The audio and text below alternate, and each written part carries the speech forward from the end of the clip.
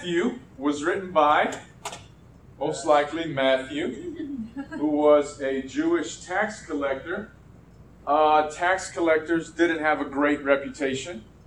I wasn't there, but probably because they were crooked, having to do something with money, I'm assuming. But regardless, Jesus calls Matthew to follow him. And that's good to note because Matthew, from what we know about tax collectors, doesn't have a good reputation. And Jesus chooses him as one of his disciples. That's saying something, right? So if you're out there and you're thinking, well, I don't really have much to offer. I've got so many problems, so many issues. You don't have any excuses. Look at Matthew, okay? So that's my first encouraging word. Written by Matthew, a Jewish tax collector. His audience that he's speaking to is most likely Jews. If you read the book of Matthew, he's got all of these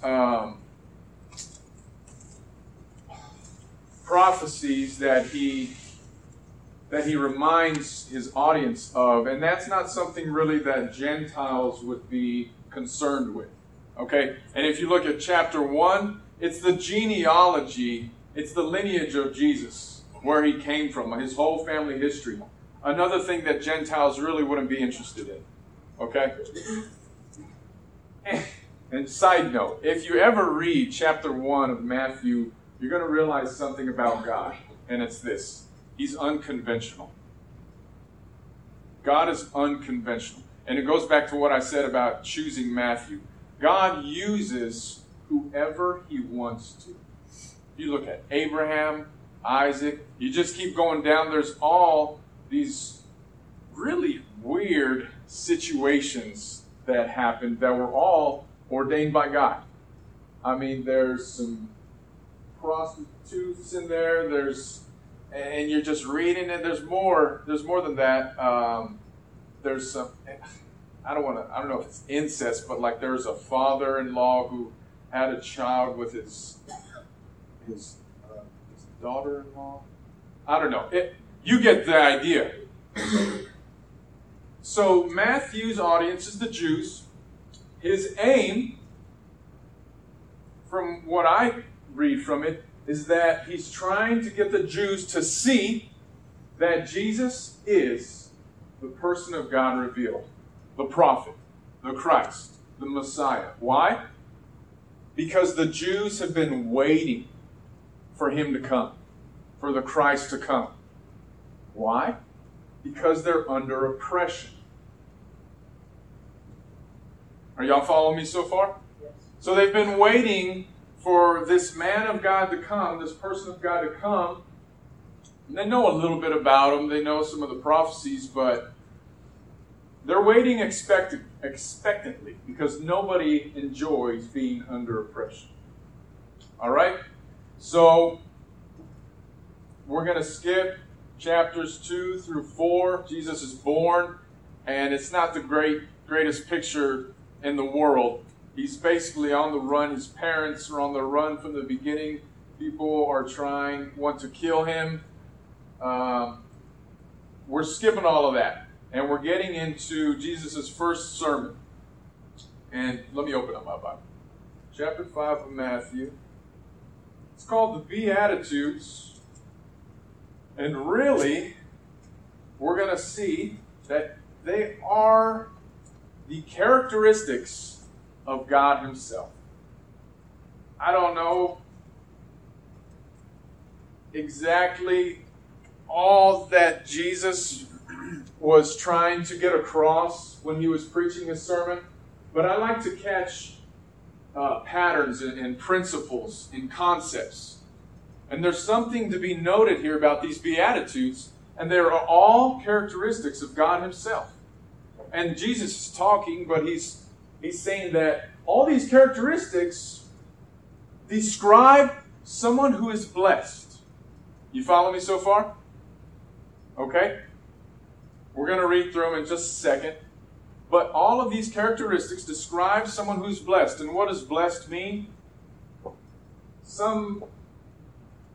If you look it up, sometimes it will say happy, but that really doesn't get the whole idea of what Jesus is the point he's getting across. It's God's favor. You with me? God's favor. To be blessed is to have God's favor resting on you. So who is blessed? And another question you might want to be thinking about in terms of the Jews expecting the Christ to come, they might be wondering, what does the person of God look like? What is he going to look like? How am I going to know when I see him? So here we are. We're going to describe what the person of God looks like. Pick up with me in verse 1. And seeing the multitudes, he went up on a mountain, and when he was seated, his disciples came to him. Then he opened his mouth and taught them, saying, Blessed are the poor in spirit, for theirs is the kingdom of heaven. Blessed are those who mourn, for they shall be comforted. Blessed are the meek, for they shall inherit the earth. Blessed are those who hunger and thirst for righteousness, for they shall be filled. Blessed are the merciful, for they shall obtain mercy. Blessed are the pure in heart, for they shall see God. Blessed are the peacemakers, for they shall be called sons of God. Blessed are those who are persecuted for righteousness' sake, for theirs is the kingdom of heaven. And in addition to those, Jesus says, Blessed are you when they revile and persecute you and say all kinds of evil against you falsely for my sake. Rejoice and be exceedingly glad, for great is your reward in heaven. For so they persecuted the prophets who were before you. So, as I said, Jesus describes the person who has God's favor. But if you notice, he's actually describing himself. Flip to Isaiah 53. I want to show you something. If you have it, you can read it out loud. Yeah, I mean, you could keep reading all of chapter 53, and it just describes him.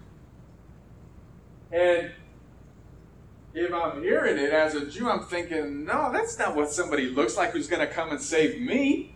He barely looks like he can save himself. Despised, rejected, he's nothing really to look at. Are you seeing the characteristics from the Beatitudes? Poor in spirit, mourn, meek, merciful, peacemaker, persecuted. Can you see it?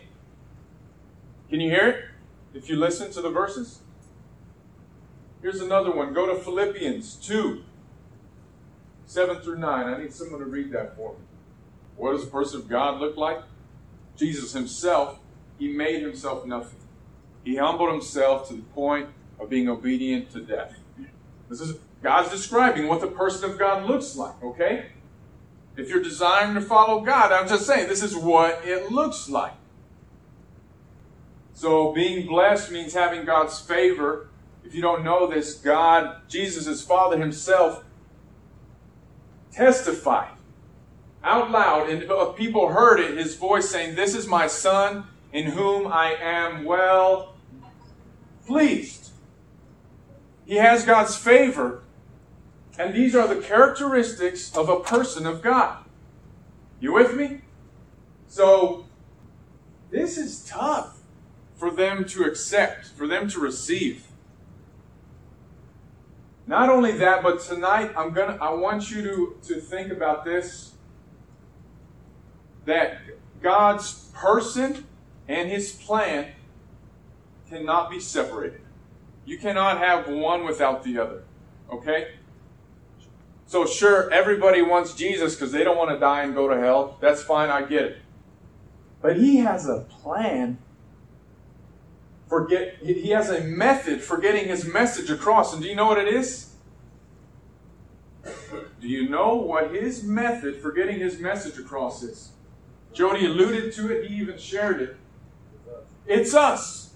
Continue reading in Matthew. Here we go. 13 through 16. Does anyone want to read it? I'll read it. You are the salt of the earth. But if the salt loses its flavor, how shall it be seasoned? It's then good for nothing but to be thrown out and trampled underfoot by men. You are the light of the world. A city that is set on a hill cannot be hidden.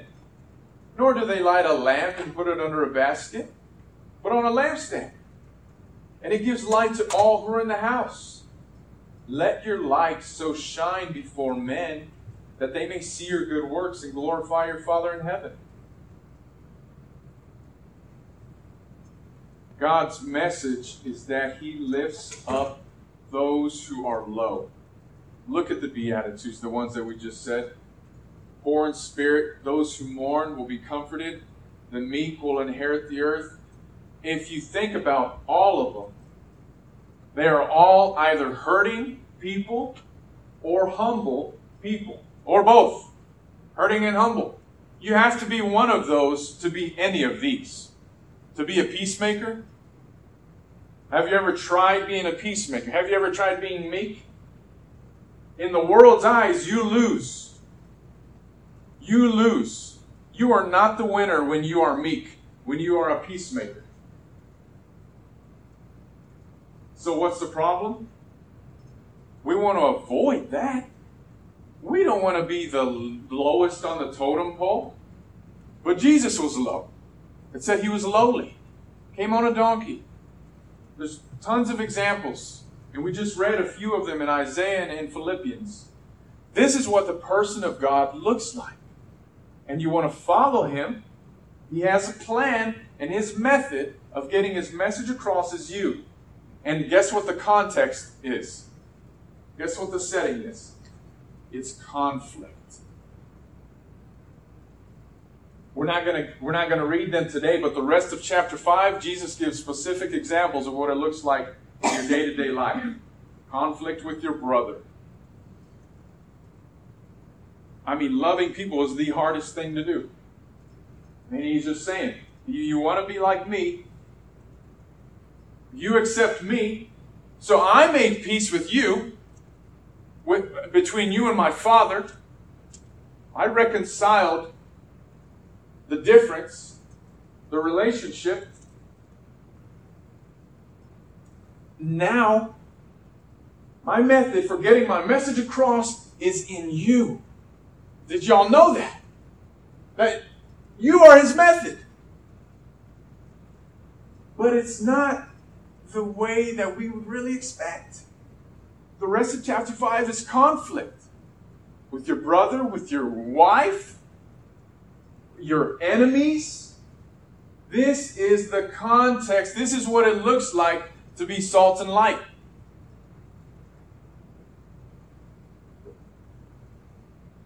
His heart has favor for the hurting and for the humble. That's what you see in the Beatitudes. So if we try to separate those character traits from being the person of God, then the message of the gospel is lost.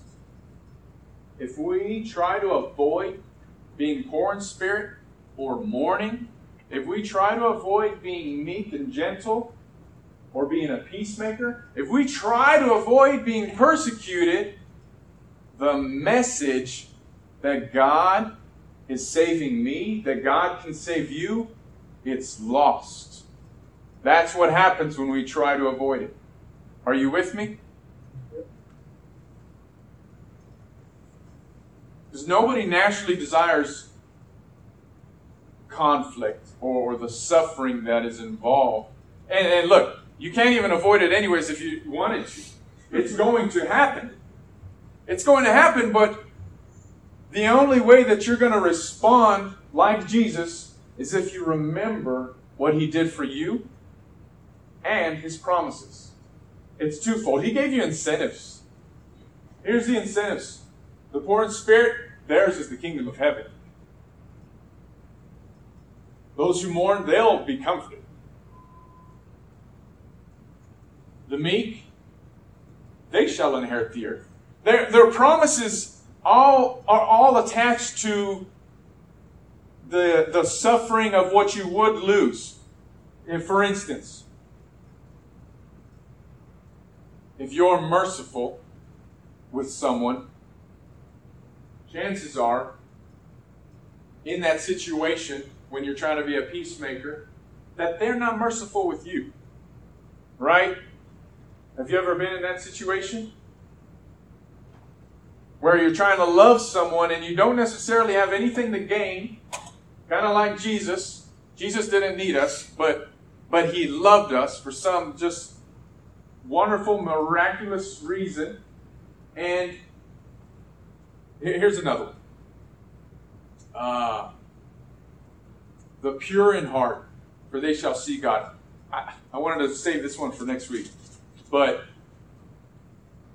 a lot of what Jesus addresses are heart issues, not behavior.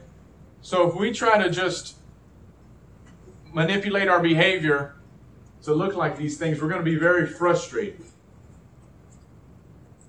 But His desire, His focus is where our hearts are at. So the Jews are like, okay, don't murder. Got it. Don't murder. Got it. I'm good. He's like, no, if you have anger with your brother, before you come and give an offering to me, go be a peacemaker and settle your differences with your brother. Oh, what if they don't? Yeah, but I mean, I didn't do that. Be a peacemaker. And in doing so, you prove God's message. His message is that He lifts the low. And that His heart is for the humble and the hurting. You prove it. You prove it. So I didn't even tell you what the example was. The pure in heart. When He says, you've heard it said, you shall not commit adultery. But I say to you, whoever looks at a woman and lusts for her has already committed adultery in his heart. He's concerned with the heart. So, looking and lusting happens in the heart. This is just one example. I wanted to save it. Whatever. So, when I choose, being tempted is not the sin. It's choosing. It happens when I'm ungrateful for what God has already given me and I want more. And that's way back. That's not just men. That's all the way back to Adam and Eve. He's keeping something good from me that I want. I think it would be better if I have this. That's kind of the mentality of before you lust. But He's saying, if you be pure in heart, what is the promise? Somebody read the rest of that. Pure in heart. What happens? They shall see God. They shall what? See God. See God. That's not ironic. That when you obey Him and you trust Him, you believe in His promises, you'll get something even greater. That's how He works.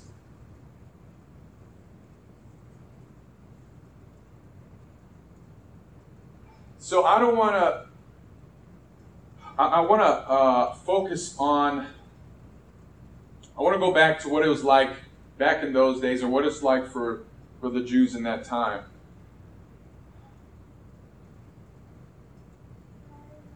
No, I don't. I don't want to. Guys, the person of God is the proof of His message. It's not in words so much as we think it is. It's in our actions. It's when you have conflict with your brother, with your wife, with your enemy, whoever, with your employee. And so we can't be a person of God and not be following His plan. I can't have one without the other. Let me give you an example. Has anybody ever played for like a football team, or when you were kids, you'd have captains and they'd pick, right? Team captains. Team captains choose, I got you. Oh, the captain's like, I got you. Okay, him. Right? There's the person, and then after you're on the team, what do you do shortly before you start playing? If you're a good leader, you've got a plan. So try doing this. Try joining on that team. And then you tell the captain, so glad I'm on your team, but do we have to follow the plans? Those plays? That's really what the rest of chapter 5 is. It's what the plays look like. I'm not even a football fan, but I didn't realize how much is relatable to a football game in this. As I was thinking about it, I was like, wow. The rest of chapter 5 is specific day-to-day Jesus' plays, play-by-play. And you can't advance the way that you do in football, but you can't advance. You can't move forward unless you follow the plays. There was more. I was like, oh, that's like this, that's like this. The finish line would be like people seeing him. People seeing him in you.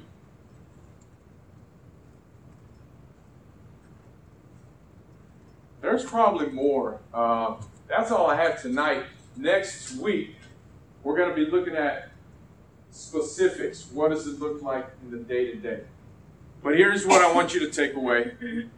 Y'all don't need a 45-minute message, okay? Here's your takeaways.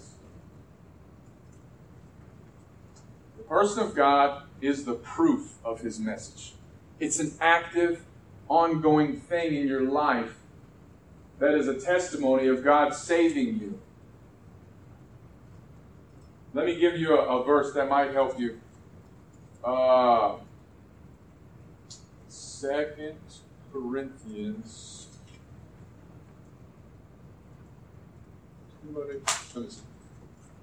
Yes.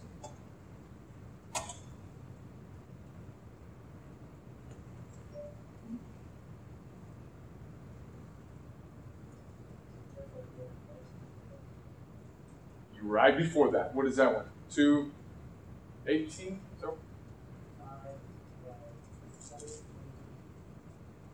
Thank you. Okay, 18 and 19. Now all things are of God who has reconciled us to himself. Reconciled. That means he restored the relationship. How? Through Jesus Christ. And has given us the ministry of reconciliation. What do you know? He reconciled us. Now he gave us the same ministry to do with the world.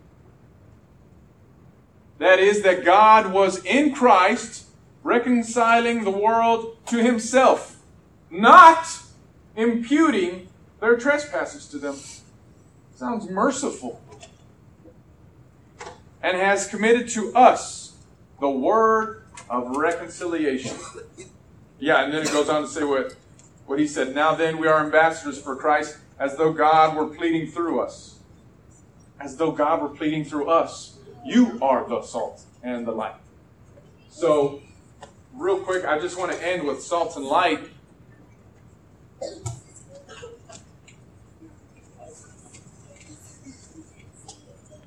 Let them come on.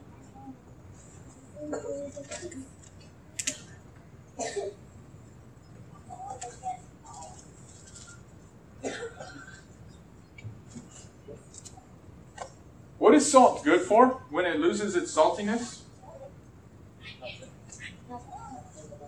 Nothing. Who puts sand on their steak? Nobody does that. What?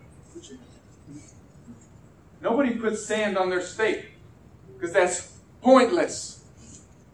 And there are many people who are acclaimed followers of Christ.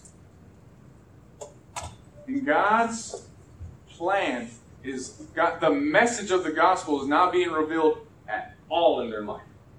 They might be able to quote scripture, lead a Bible study, do whatever that looks religious. A lot of people can do that. But as far as being meek, being a peacemaker, none of it is there. And the world, pay attention, the world can recognize that. They can recognize salt that's not salty. That's not your purpose. Neither is your purpose to be given light by God and to cover it up. And here's how we cover it up. By avoiding the characteristics of all those Beatitudes. I don't want to be a peacemaker. I don't want to be meek. I want to be persecuted. Okay. Then you're salt with no saltiness.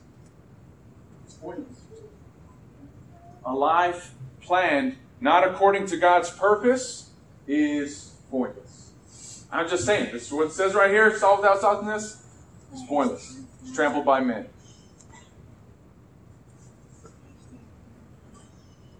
Let your light so shine before men that they may see your good works and glorify your Father in heaven. People are... When you love somebody who you feel is not worthy of love, someone who's wronged you, and that's what we're going to talk about next week. Someone has wronged you and you love them, you are proving the gospel to them. It's real. That's how you prove it. They don't need a Bible study yet. They need to see it, that it's real. So you avoid it? No, I'm right. Okay, you be right then. Now look, I just need to clarify. When I say you, I'm talking, this is how I talk to myself. I refer to myself. Okay? Yeah. So I'm talking to myself. Just clarify. Oh, are you with me? Do you follow me tonight?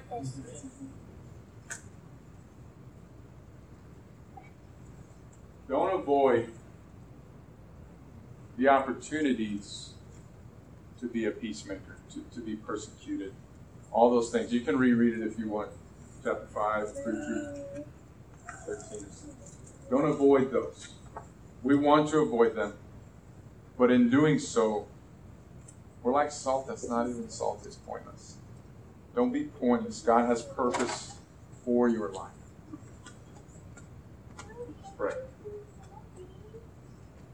Lord, I ask for forgiveness, and I already know you forgive me, but I just need to say it out loud for myself. I'm sorry for being prideful when I want to be the one that comes out in the end that is right, or the one that is strong, or the one that is higher or more lifted up than my enemy, or than even my spouse. Pray that I could let any of that go, God, and that I would just shine in any circumstance, that I'd be like you, and that I would be proof that you are lifting up those who are low, and that your heart is for the hurting and for the humble. And I pray the same thing for all these people here.